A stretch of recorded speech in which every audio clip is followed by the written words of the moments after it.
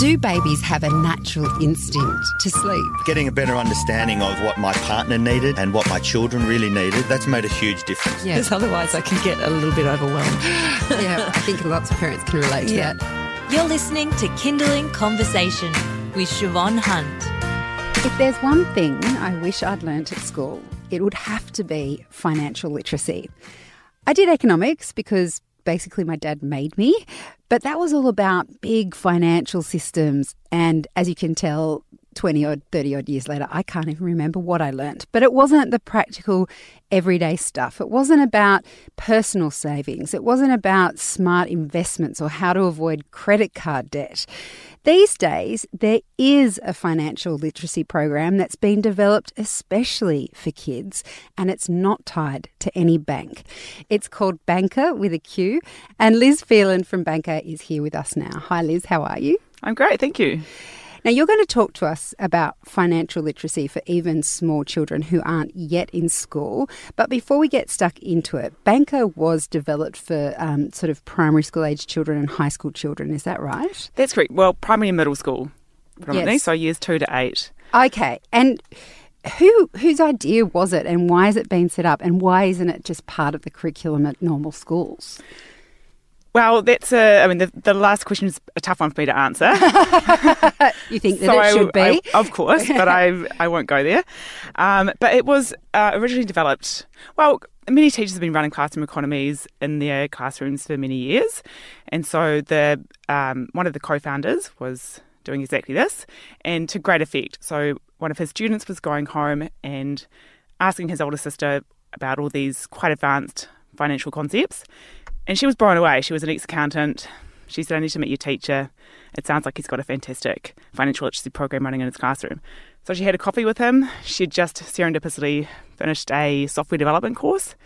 And so she offered as a pet project to put his classroom economy online for him to make it easier for him to manage and more relevant for the students. Right. So this is effectively, it's an online program. That's right.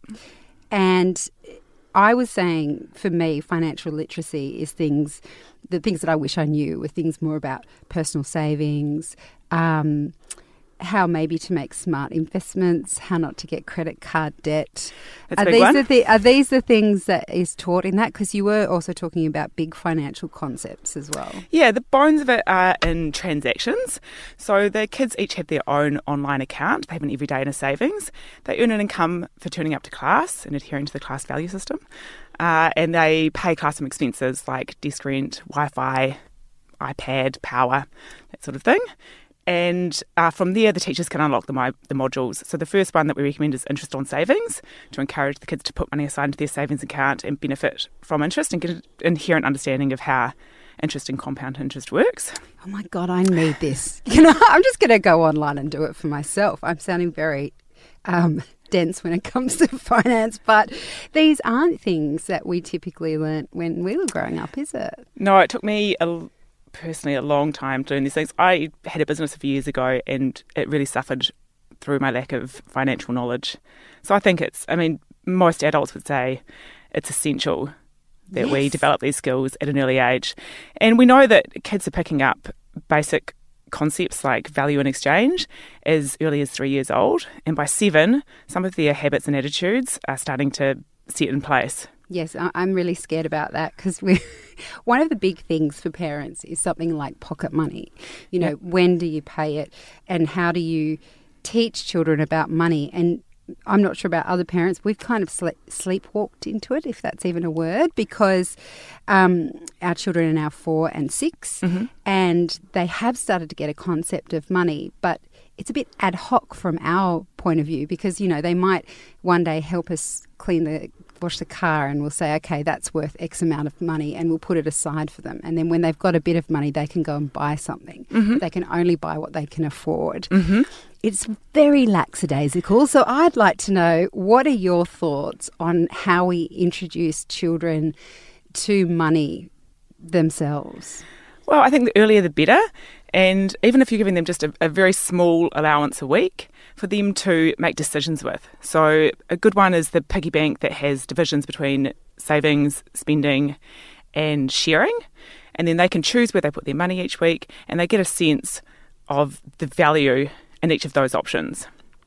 So it's a good starting point. So when you say sharing, does that mean like charities? Is that what you're talking about? Or? Yeah, or it might be that that's the money that they use to give gifts to their friends when they're going to a birthday party.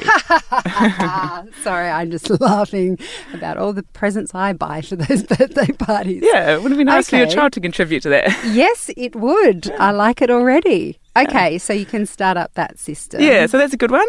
Another one is, of course, there's a lot of conversation around how money is becoming increasingly invisible, and we're going to be calling this generation the invisible money generation. So a good thing to do is to carry cash with you and sometimes pay for it with cash. And if you're not, then if you have a bit of time, get the item that you're about to pay for and put the cash in your hand and explain to your children that you're not going to pay with the cash today, but you are going to pay on your card, and it's exactly the same thing. Because otherwise they don't understand. I heard a great anecdote the other day about a kid who screamed at his mum when she got out her card, when she went to pay for it for cash, and he said, "Put it on the card, Mum." What is this? Don't pay for it. Put it on the card. Yeah, that's not real money. Yeah. Yes, it is. It's real money. You're listening to Kinderling Conversation. I'm speaking with Liz Phelan. She's from Banker. It's a program for children in primary school and high school or middle school, depending on where you are in the country and what you call it. But it's basically teaching them how our economy works with money, and in a personal way as well, because Liz, you were just talking about teaching them about compound interest and things like that.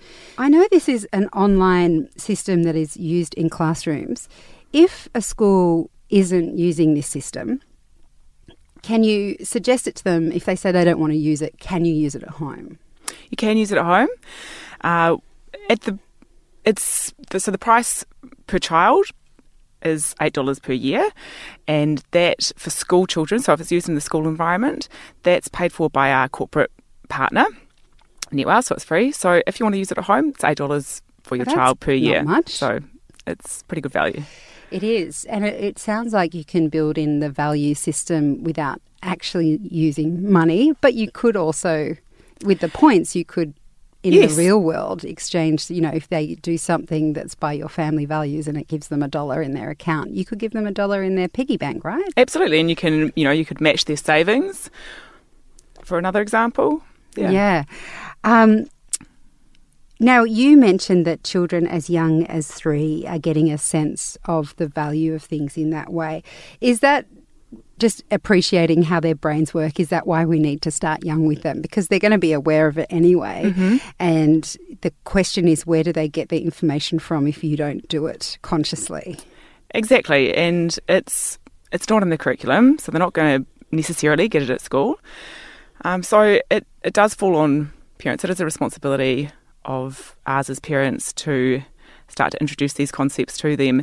And even sort of most commonly, just don't lie to them about the purchase that you're making. Get them to understand that you're making a choice every time that you purchase something. And if you're not going to purchase something, then give them the reason for that. It's because it's not nutritional and I'd prefer to save that money for something else. Or we're saving for this purchase that we'd like to make in 6 months' time. So we're on a stretch budget. Would you ever say it's too expensive? I remember someone being very shocked as a parent, and I couldn't quite work out why. They said, so-and-so told their daughter they couldn't buy something because it was too expensive and they couldn't afford it. And she said, I'd never say that to my kids. And I was a bit perplexed because I was like, well, why not? If it's too expensive, you can't afford it. Is there anything inherently wrong in saying it that way? Because that's the case. Why would we lie? We don't lie to our kids about anything else. Why would we lie to them about money? Mm. We all have budgets and restrictions and limitations when it comes to money, and children need to understand that.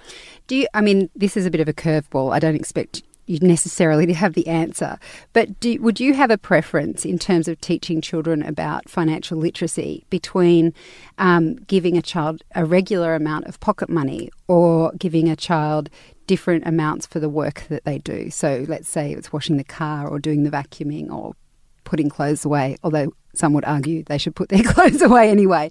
Do you have a preference in terms of teaching them about money?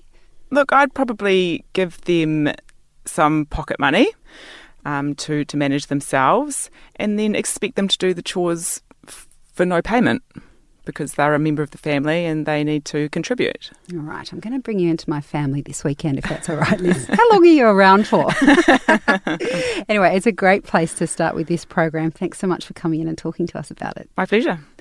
That's Liz Phelan from Banker with a Q, and we will put a link up to it on our website. Just head to kindling.com.au. You've been listening to Kindling Conversation.